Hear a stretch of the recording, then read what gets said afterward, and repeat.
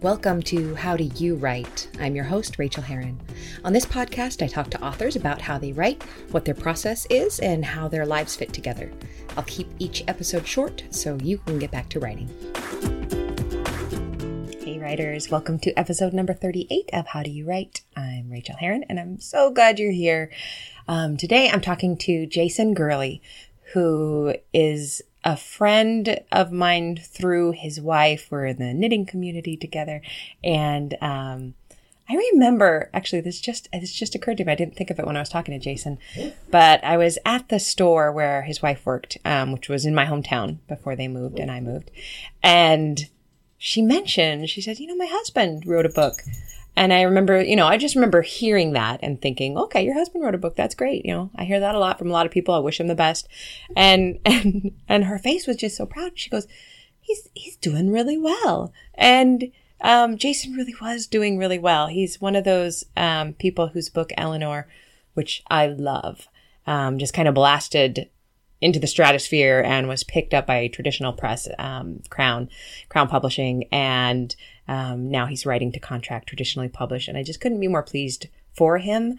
It was just a joy to talk to him, and I say it over and over again in the interview portion, but I highly recommend the book Eleanor. I was transported by it. I think that if you've ever loved a dark family tale with secrets and mystery, but with that hint of magic, like Madeleine L'Engle and, Anne McCaffrey, the feeling of Anne McCaffrey, not the whole fantasy element of it. Anyway, I love the book. You're going to love the interview. He's a good man. Tiny little update, not too much going on since I last recorded, although I have to tell you that, the first 35 or 40,000 words of the thriller I sent to my agent a couple weeks ago, and she got back to me on them and she loves it. She had a couple of small things with, just up the tension here and up the tension there. And of course, that's all great advice, but my agent is also somebody who is a direct person. She's a straight shooter, and she will say, I'm not connecting with these characters, or what's going on here? What are you thinking? And she didn't. She just wants me to go forward. So apparently I'm in the right place. So that's exciting. I'm right up to the midpoint right now. I'm about to take that big context shifting midpoint at the middle. So, I completely don't believe I could do it. Just going to give it a shot. I will be attempting that this week. So I hope that you're writing, whatever you're writing, you're getting a little bit done, or maybe a lot of it done. And, that's about it. I got my Patreon essay out there. I'm happy with it. Getting good reactions from that, and just writing this life. I'm going to jump into the interview because I apologize. Those noises are my dog Dozy chewing a bone on my foot. So, enjoy. Happy writing to you, and we'll talk soon. Hey, you're a writer. Did you know that I send out a free weekly email of writing encouragement? Go sign up for it at rachelherron.com/write, and you'll also get my Stop Stalling and Write PDF with helpful tips you can use today to get some of your own writing done. Okay, now on to the interview. All right, well, I would love today to welcome Jason Gurley. Hi, Jason. Hello. Hey there. And just a little introduction for you. Jason Gurley is the author of Great Fall, The Man Who Ended the World, and other novels and stories. His best-selling self-published novel, Eleanor, was acquired by Crown Publishing and reissued in 2016. His work has appeared in Lightspeed magazine and numerous anthologies, and he lives and writes in Oregon with my friend Felicia. So hello to your lovely wife as well. She says hello as well. I missed her this last week when she was in town. Well, listeners, again, I know Jason's wife, and I knew about his book, Eleanor, and I got my hands on a copy. Actually, the early Brit version, I believe, was the copy I got. And you guys, it is incredible. I gave Jason a blurb that was something about this made me feel the way that Madeleine L'Engle's books made me feel. I was just so swept up in the story and just so knocked out. It was one of the, there are so few books that, keep me nailed down to the bed and I can't get up. I'm one of those people who can just close a book and walk away from it at any time, and I couldn't with yours. So thank you for that. I'm so glad you're on the show. Thank you. That was a really wonderful blurb, and I hear. it meant a lot to me. That Oh, the Wrinkle in Time series is still one of those books that gets me yeah. every time I pick it up. And when you and I recently was dipping back into the first one, and it's just still so good. It's so magical, and your book has that magic and that power too. Thank you. Thank you. Well, let's talk about your writing process because that's what we're here to do. Let's do it. What is the best time of day for you to write, and where do you write? My time is fairly well structured. It didn't always, it wasn't always the case that was true.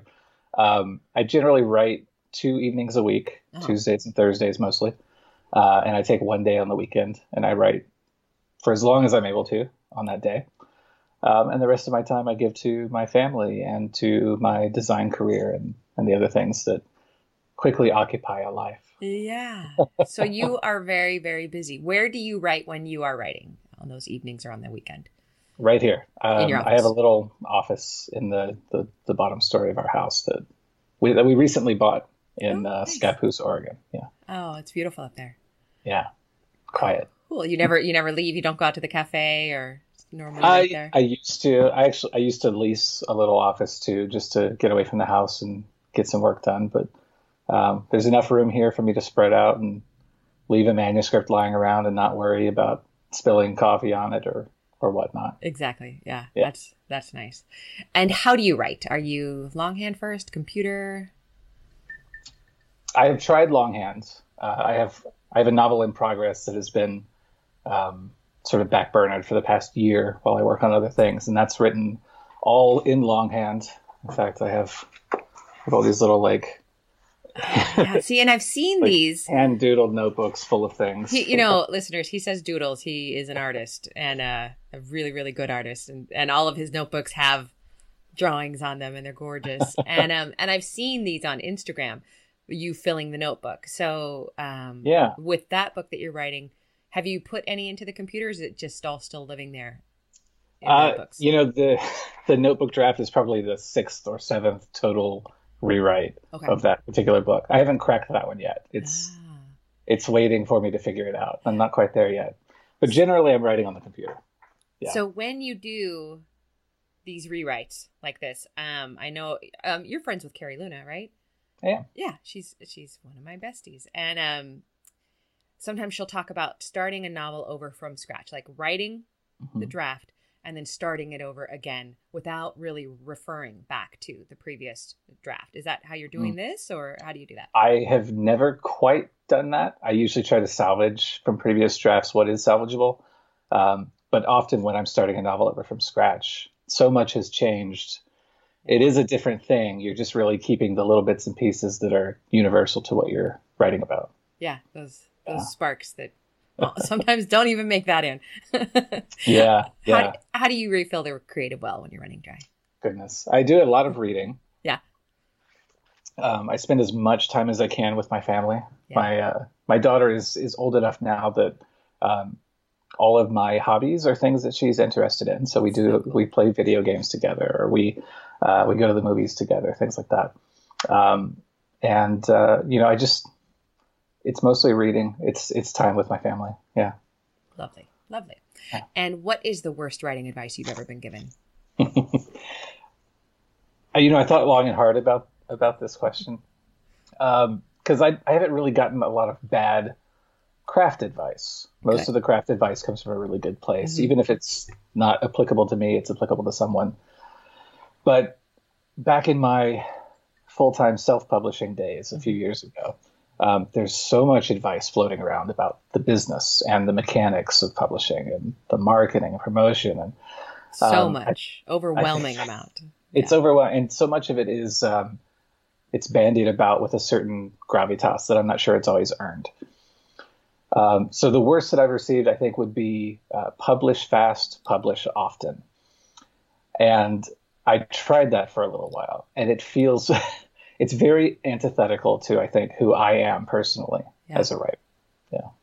Good. That's good to find out. And you know what? I hear that every day, everywhere. So I can imagine. I'm glad that you rejected that. What secret writing tip of awesomeness did you discover the hard way? Oh, I'm going to say that editing is amazing. That's Editing my secret tip that I magical. found out. Yes. Yeah. It- Nobody tells you that. Nobody tells you that. Oh, well, I'm not actually even sure that nobody tells you that, because if they had said it, I wouldn't have listened. It would have just gone in one ear and out the other. How did you feel about revision before you found your chops at it? I didn't was particularly terrified. like it. Yeah. Revision for me before I figured out how to do it was always page one, start rewriting the novel. Yeah. You know, and usually the novel would get longer if I did that, and that wasn't really the most effective way to go about it. Not always helpful. But no, with Eleanor in particular, I think that's where I finally cracked it. You know, I worked on the book for 13, 14 years. Yeah. And then it just sort of occurred to me one day that if it was going to get completed, if I was going to tie up all these edges, I needed an outline. And as soon as I wrote the outline, I was like, oh God, now I know what I've been trying to write here.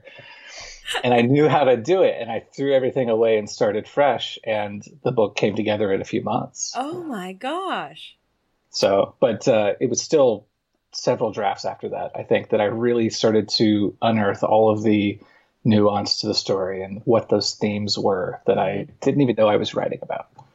So are you now, where you're sitting now, are you more of a plotter or a pantser? A little bit of both. Yeah, I usually, the book I'm working on now, I sold based on an outline in a couple of chapters. I'll say I stick with the outline until I can't stick with the outline. And that happens a few times. And then I usually revisit my outlines. I start to sort of tweak that, figure out where I'm going, and adjust as I go. And that usually works for me. There have been a few times I've written myself into a corner, or I've accidentally written another novel altogether. I know. Isn't that frustrating? I have absolutely done that. I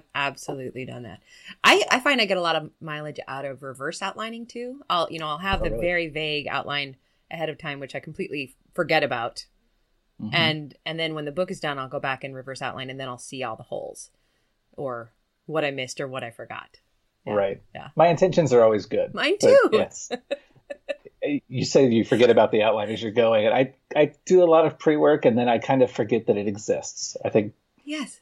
to get me thinking about it mostly. Well, have you had that crazy experience that I've had a few times where I'll write myself into a corner, and then I'll go back and look at the outline and realize that, the week I've been smashing my head against this, I already had a solution in the outline that I had forgotten completely. Like this smarter version of me had written down at one point. And if I'd looked at it a little sooner, I would have been fine. But yeah, I've done that a few times. Yeah. It's hard to have a bad memory. Can you give us a quick craft tip of any sort? Well, obviously learn to love editing. However that happens for you, that's a good one. But since we've already talked about that, I won't go there. I would say the most important thing I've discovered is how to keep an idea folder. And tell us about that, because all my idea folders have always failed because basically it's just a Post-it I stick somewhere and then forget about. So tell us about yours. I keep mine in Evernote, and I gather everything up by just basic theme. Mm-hmm. If it's a story idea, whether it's a novel or something bigger, it goes into a story folder. Okay. And I write as little as I can about the idea. I keep it as divorced from story as possible. Wow. And I find that becomes a nice well that I go to for any project I'm working on at any time, because I'll pull little bits out and build a story out of what I didn't really know that I needed, or I didn't know how to use in the first place. And that's been kind of interesting. It's gotten me out of a lot of jams. So really trusting your intuition to know what to put in there. I think so. And then when to look at it. That's great. I love that you're divorcing it from the story itself. So it's just there. Sure. Waiting. Sometimes it might be the snippet of a scene. It might be just the vaguest idea that I could see being a novel, but I don't have any idea what it is. And I don't let myself go too deep when I'm jotting it down. That is so cool. I pay for a pro Evernote subscription, and I have never cracked exactly how to use it the best way for me, because every time I go in there, I get frustrated, and it's just one of those things. I'm going to figure it out this year. Yeah. That's what I know the feeling. I resisted it for years, and then I cracked it finally, and it was just, I couldn't live without it now. That's what everybody says. Okay, yeah. I'm going to do it today. True. I'm going to open it today. Okay, on really bad days, what other profession do you wish you had? I know you have two. I do. I've worked as a designer for about 18 years. Mm-hmm. And I genuinely love that. I think I wouldn't still be doing it if I didn't. Yeah. But I'll put that aside for the moment. If I was having a bad writing day, I'm fortunate enough that I don't have that many bad days. I just have days where like I get in my own way. It's not that the writing itself is the struggle, it's me. Yeah. Those days I just want to do something mindless. I just want to chop wood. I just want to dig a ditch. And not to say that people who do these things are mindless. Right. Right. But you know, they don't have to analyze every swing of what they're doing, and I do that too often. Right, and then go back and revise the swing, and exactly, and get some critique for it. You know, yes, that's pretty much it. That, or I would do anything on a movie set. I would plug in the lights. I would carry the equipment. I would fetch coffee just to be around a movie being made. I think I'd enjoy that. Oh, that's so interesting. I have no interest in that whatsoever. But you're one of those people that I really hope that you get that chance to like be on set for Eleanor or something else. I know it's a cliche for writers to be told that their book should be movies, but that should be a movie. I think so too. Maybe, good. Maybe one day. Good. If you were starting over as a new writer right now, what advice would you give baby Jason writer? I would say to the old me to take in fewer representations of what an author's life is like in popular culture, because they're all wrong. Mm-hmm. Care about things that you can affect. Like, just write. Just try to write. Work on what you're doing and do it better. And stop worrying about what it's like to get a book deal or to sign with an agent or how to announce a thing, all the minutia that exists outside of your control. I was obsessed with all of that stuff. And I think we all are. I think most writers are. It's not particularly helpful. Yeah. At any stage, is it? No. The only time it's mildly fun is when you're, say, at a cafe and the pen is in your hand and you're having one clear moment and you think to yourself, oh, I'm a writer. And then it goes away because the sentence gets all screwed up. And yeah, our writers' lives don't look like writers' lives. They look like our lives. Exactly. Right. And I love my life. I love where I am, where I sit right now. And I could never have predicted any part of my life. Right. So it's just about doing the work and being true to yourself. And yeah. Have you ever seen Wonder Boys? I love it. Yeah. I love the book. I love the movie so much. It's one of the few movies I'll go back and just watch and rewatch. I wear red cowboy boots because of that movie. I do. that moment when Rip Torn steps to the lectern and says, "I am a writer." It just gets me every time because I think so many people that's the vision they have of it, and it's just, for me, that's not remotely what it is. And if I had to stand up in front of a crowd on a regular basis, I think I wouldn't be writing, and that would be a problem for me. Yeah. The most writerly moment I ever had was I was at a HarperCollins party, my first publisher party in New York at the Central Park Boathouse.